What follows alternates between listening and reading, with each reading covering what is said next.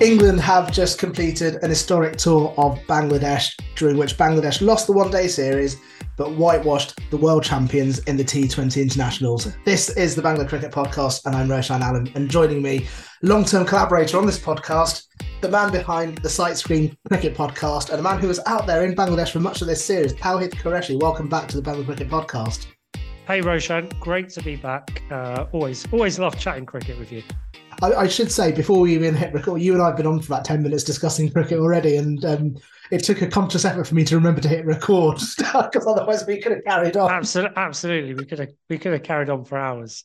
England have been and gone to Bangladesh in a 14-day tour, and it's a weird one, isn't it? Because I think when you end the series or end a tour well, you kind of come off it with a sense of joy, which I think rightfully we have, because we beat them 3-0 in the T20 series.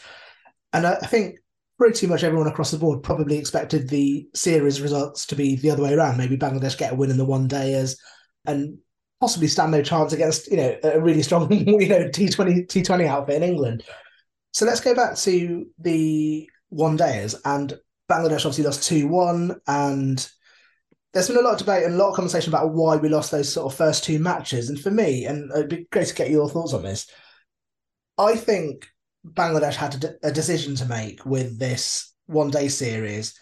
And that decision was either go for the win against the one remaining team they hadn't beaten, protect that unbeaten home record since 2016, and play on these heavy turning pitches, as they did against Australia, as they did against New Zealand. But as we know, those series against Australia and New Zealand go down as Bangladesh wins in the record books, but serve no long-term purposes. And we went to the next World Cup and we were the worst team there pretty much. And so I think they chose the right decision to create slightly more sporting pitches. I say sporting, it's relative. I mean, 246 in Chattogram probably doesn't sound like a lot to chase, but I think for Bangladesh cricket fans, that's probably higher than average. And I don't want to say that the decision backfired, because I don't think it did. And I think Bangladesh, despite losing 2-1, would probably have gained a lot more from this series than had they just done the typical turning pitches and, given England an examination by spin. And even with these slightly more sporting pitches, I still think, had the subtle nuances of each game, the first two games, gone differently, had we put 20, 30, 40 more runs on in the first match, had Tamim batted instead of bowled in the second, the result could have been very different. What do you reckon? What do you think? What was your take being out there and watching the series? Yeah, no, I agree with a lot of that. I think sometimes, that the whole pitch sort of conversation is a little bit of a red herring, I would say, in the sense that, yeah, like you say, those two series back in 2021 against New Zealand and Australia, they were really outliers in terms of pitches that are produced. So both of those series were played in Dhaka. We know it was during sort of the pandemic, or coming out of the pandemic, if you like, and not to sort of go over that the sort of the history of those series, but those pitches were really poorly prepared. I think they barely had time to prepare those pitches just after a BPL, which I think, again, something like 90% of the games in that BPL tournament were played in Dhaka. So those pitches were, as you say, quite extreme in the way they behaved. But I would say, and again, it'd be interesting, I'm sure, to maybe do some stats on this. If you take out those two series, yes, generally pitches in Dhaka, I would say in general, yeah, they do turn. We know that the pass scores are a bit lower than in general, but they're not. I think the pass score for ODIs is something around 230, 240. For T20s, again, it's something around 130, 140. So, yeah, those pass scores are probably, I don't know, 30 odd runs off, I don't know, an average pass score maybe on a wicket in England or elsewhere, but they're not still hugely a million miles away. So I guess the point that I'm trying to make in a roundabout way is that, yeah, pitches in Dhaka and to a lesser extent, I guess, in Chittagong and Chattogram we know they're turning wickets, but the thing is, they're not the worst pitches in the world. And what we've seen in this series is that if, as a batter, in particular, you can apply yourself, you can kind of play through, play yourself in, basically, play through that sort of unsteady period at the start of an innings. If you can kind of see yourself through that, you will score runs. And, that's exactly what happened in the ODI series. Darwin Milan with his century in the first game, and Jason Roy again with a big century again in the second game. So it's a sort of pitch is that, yes, let's be honest, they are difficult to bat on, but they do reward excellence and skill eventually. Do you think we underestimated England's batting in the second one dayer? Because I'd say in the first one, Bangladesh were probably 30, 40 runs short. And had we won that game, I wonder if the trajectory of the series would have gone differently. But I wonder whether, because Tamim Iqbal won the toss and put England into bat first, and I wonder off the back of the first one day whether he looked at that England batting line and thought, well, only one of their batsmen can really play in these conditions. And so let's skittle them out and chase. And obviously they put on 300 plus, and Bangladesh never really looked like they were in the chase. Did you think?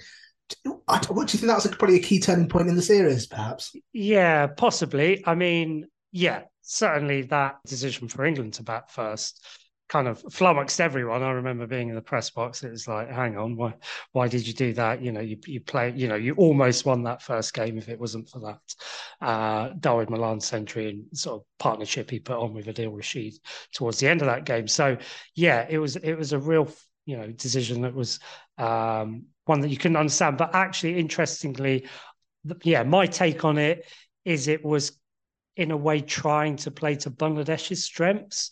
So I think that, Tamim had a look at, well, he obviously knows his team inside out. And I think, if you look at the team on paper, actually, yeah, their strength is in their bowling. So if you go back to that first ODI, to have England sort of 7 down, and what they still need is sort of 50 odd, a bit more than that, I think, to win the game. It was really the bowlers who kind of, almost got them there. So I think that was probably Tamim's kind of thought process going into that and putting England in. Let's put them in. Let's unleash our bowlers, who, let's face it, really good balanced attack at the moment. Yeah, absolutely. And let's hope that they can restrict England. Obviously, that didn't happen. No, of course. But I think that was probably his thinking. And then, of course, the third ODI where Shakib kicked into gear, as we'd hoped might have done from the start, but Bangladesh sort of playing as we know and love them to. Question for you, sort of being on the ground out there, how much did the Shakib Tamim news story kind of, I don't want to describe it as a cloud, I don't want to put words in your mouth, but obviously from journalists and friends I've spoken to, it sounds like this is not a new thing. This Tamim Shakib thing has existed for quite some time. Some people claim that they've forgotten why they fell out in the first place. But of course, the timing of the interview, and you and I know that Popon loves to give an interview. He's not camera shy. He doesn't hold back on opinions on team selection, on player behaviour, and so obviously he revealed that this feud had existed between Tamim and Shakib. Do you think that created a sort of distraction for the players early on in the tour? Yeah, I mean, it's a really good question. I guess, in some ways, possibly, well, I mean, in some ways, yes. In some ways, no. It sounds like I'm totally sitting on the fence. No, that's as balanced as you can be. Well, yeah. I guess, yeah. Yes, obviously, I think, Popon's press conferences always kind of add fuel to the fire, and the interview that he did as well with Crick Buzz, I think, just kind of adding fuel to the fire. So undoubtedly, it created a lot of noise around the issue, sort of just in the lead up to the series. But what I would say is, I often think that guys like Tamim and Shakib, they've been playing international cricket for what, 15 years, I guess, maybe even longer. And they're so used to kind of having to deal, particularly in Bangladesh, when you're in Bangladesh, I often describe Bangladesh cricket as a bit of a goldfish bowl in that the media, all the people within sort of Bangladesh cricket media, all the players, all the coaches, there's not a huge number of them, but maybe I'm not expressing this really well, but they're all kind of very concentrated, I guess, and they're all sort of in the same place at the same time, a lot of the time. So it often creates this kind of sense of things being disproportionately sort of louder and more extreme than they actually are. So I guess, both kind of Tamim and Shakib, I think they've just become experts at just kind of dealing with all the stuff You that. do need a thick skin to be in Bangladesh cricket and to play for 2 decades. I think Tammy Absolutely. Machaki probably have amongst the thickest in world sport. The T20 series then obviously, so Bangladesh completing an historic whitewash 3-0 against the world champions. And I know that there's been a lot of debate about the England side having only 5 batters and weakened team, etc. But that takes nothing away from what I think were actually genuinely good performances from Bangladesh during this series. I mean, putting on 150 odd scores, especially off the back of a BPL where I think maybe we were worried that the lack of star players, the lack of big hitting, the kind of the abundance of quite average, low scoring matches would maybe carry forward. But in fact, what seemed to carry forward was a confidence and form. And I know you and I have spoken about Nazmul Hossain Shanto a lot. As a player who maybe has been in the squad for a long time, and I've been critical of his performances and going, actually, here's his form there. But he has become a real revelation for Bangladesh in this series, and seemingly has carried that form from the BPL where he was with the top scorer, 500 odd runs in the BPL. And for me, like, the new players came good in this series, and I for me that feels like it's a really exciting moment for Bangladesh cricket and the T20 side, because it feels like, I don't know, as a Bangladesh fan, you can get used to having a big win and going, this is it, this is the eve of change, and then you go back to the usual performance in the next series. But Nazmul Hussain Shantho, Tawhid Thridoy, Ronnie Talukdar, all coming through the BPL and then performing for the national side straight away, it felt like a really positive thing, and it felt like a good reflection of the BPL and a good thing for the T20 side. I mean, is this where the Bangladesh T20 side turns a corner?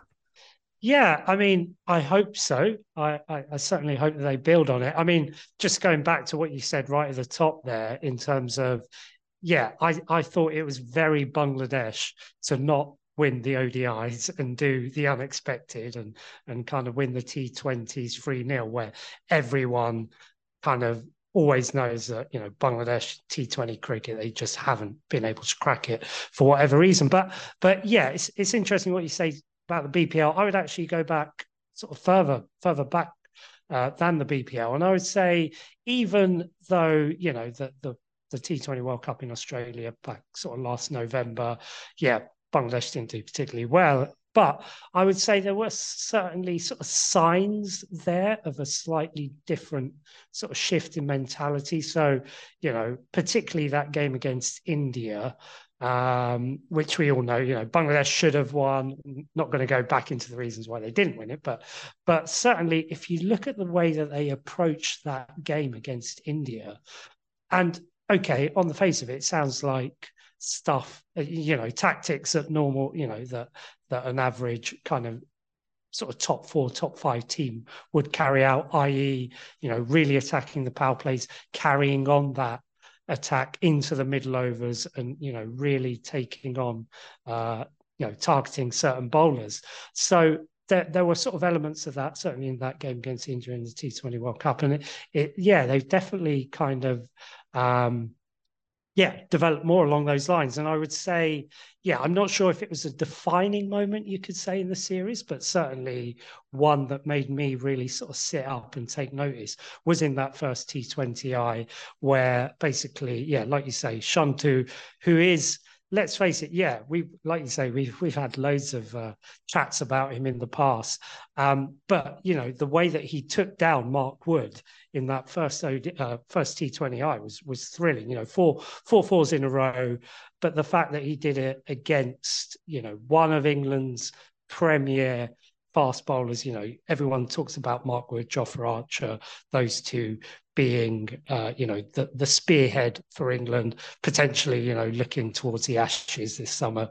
Those two guys are going to sort of bring the Ashes home and all that sort of stuff. So for him to do that against Mark Woodward is a real statement, I thought, and a real statement of intent. And and like you say, there's certainly, the way I see it is there's like a real sort of spine developing within the team that looks pretty formidable.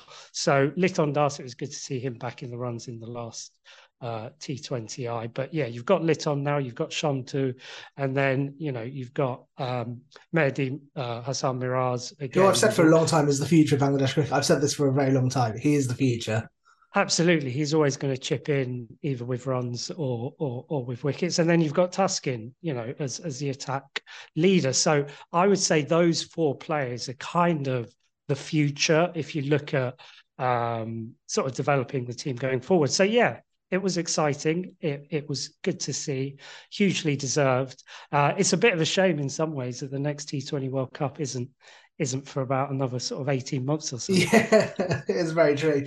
There was some criticism of Mustafiz Rahman during the series. I know obviously in the final match he took his 100th wicket in T20 internationals. Was any of that justified? Because I know there were calls for Hassan Mahmood to be put in the team instead of ahead of Fizz, and obviously Hassan Mahmood came good in that T20 series. Particularly that first T20, taking those 2 wickets for I think 20, 25, 26 odd runs, I think it was. So clearly a talent that Bangladesh do need to nurture.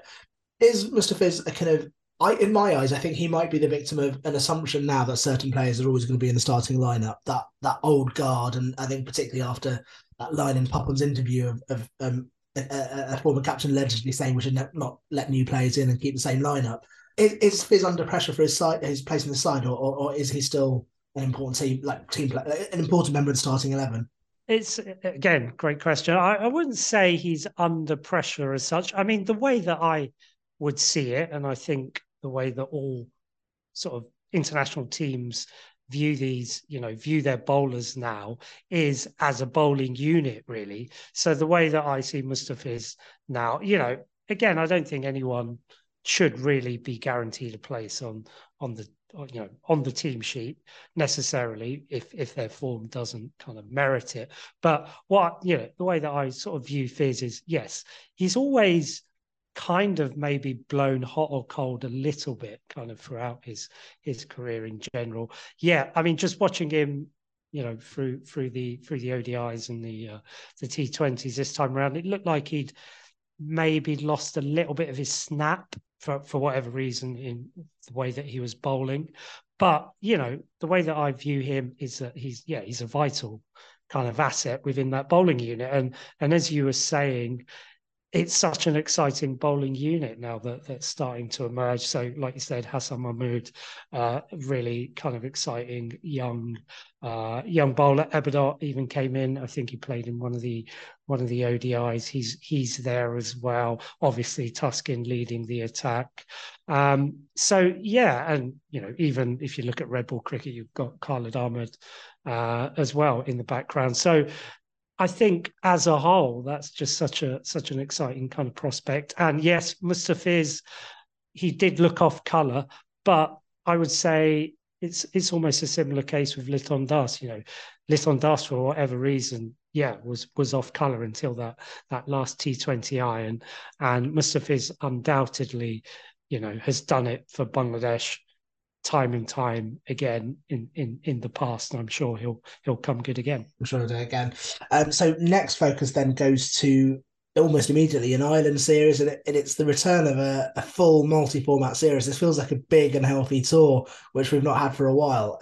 Also great to see multiple locations being used. So cricket will return to Sylhet, who'll host the 3 one-day internationals before moving to Chattogram for the 3 T20s and then a test match in Mirapur. So, I mean, we just want more of the same from Bangladesh here, don't we, really?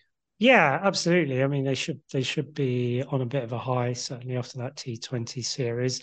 And yeah, I mean, it's like you say, it's great to be playing so much cricket in a short space of time, and to kind of capitalise on the win in the T20 series. In terms of the opposition, yeah, it'll be interesting. I mean, Ireland, bit of a cliche, but it shouldn't be taken lightly at all. They've had a couple of guys who are involved in the BPL. Balbirnie, the captain, was played a few games towards the end of the BPL. So there's people within the Ireland team who are familiar with conditions. The one thing that's interesting, so I joined the Ireland press conference yesterday via Zoom, and yeah, Harry Tector, the Ireland batter there. It was quite refreshing to hear from him. I mean, in particular, talking about the Test match and how almost apprehensive, he was going into that Test match purely because Ireland hardly play any red ball cricket at all. Forget about Test matches, even first class cricket in terms of the Irish structure is. The first class games that a lot of those guys play are few and far between. So yeah, I would expect, Bangladesh to sort of come out on top. Certainly in that Test match, I'd expect, Ireland maybe to win a game or two in the white ball leg of the tour. But yeah, I would expect Bangladesh to do well. And finally, you and I should probably speak about something that we've known for a little while, but has become formal news this morning.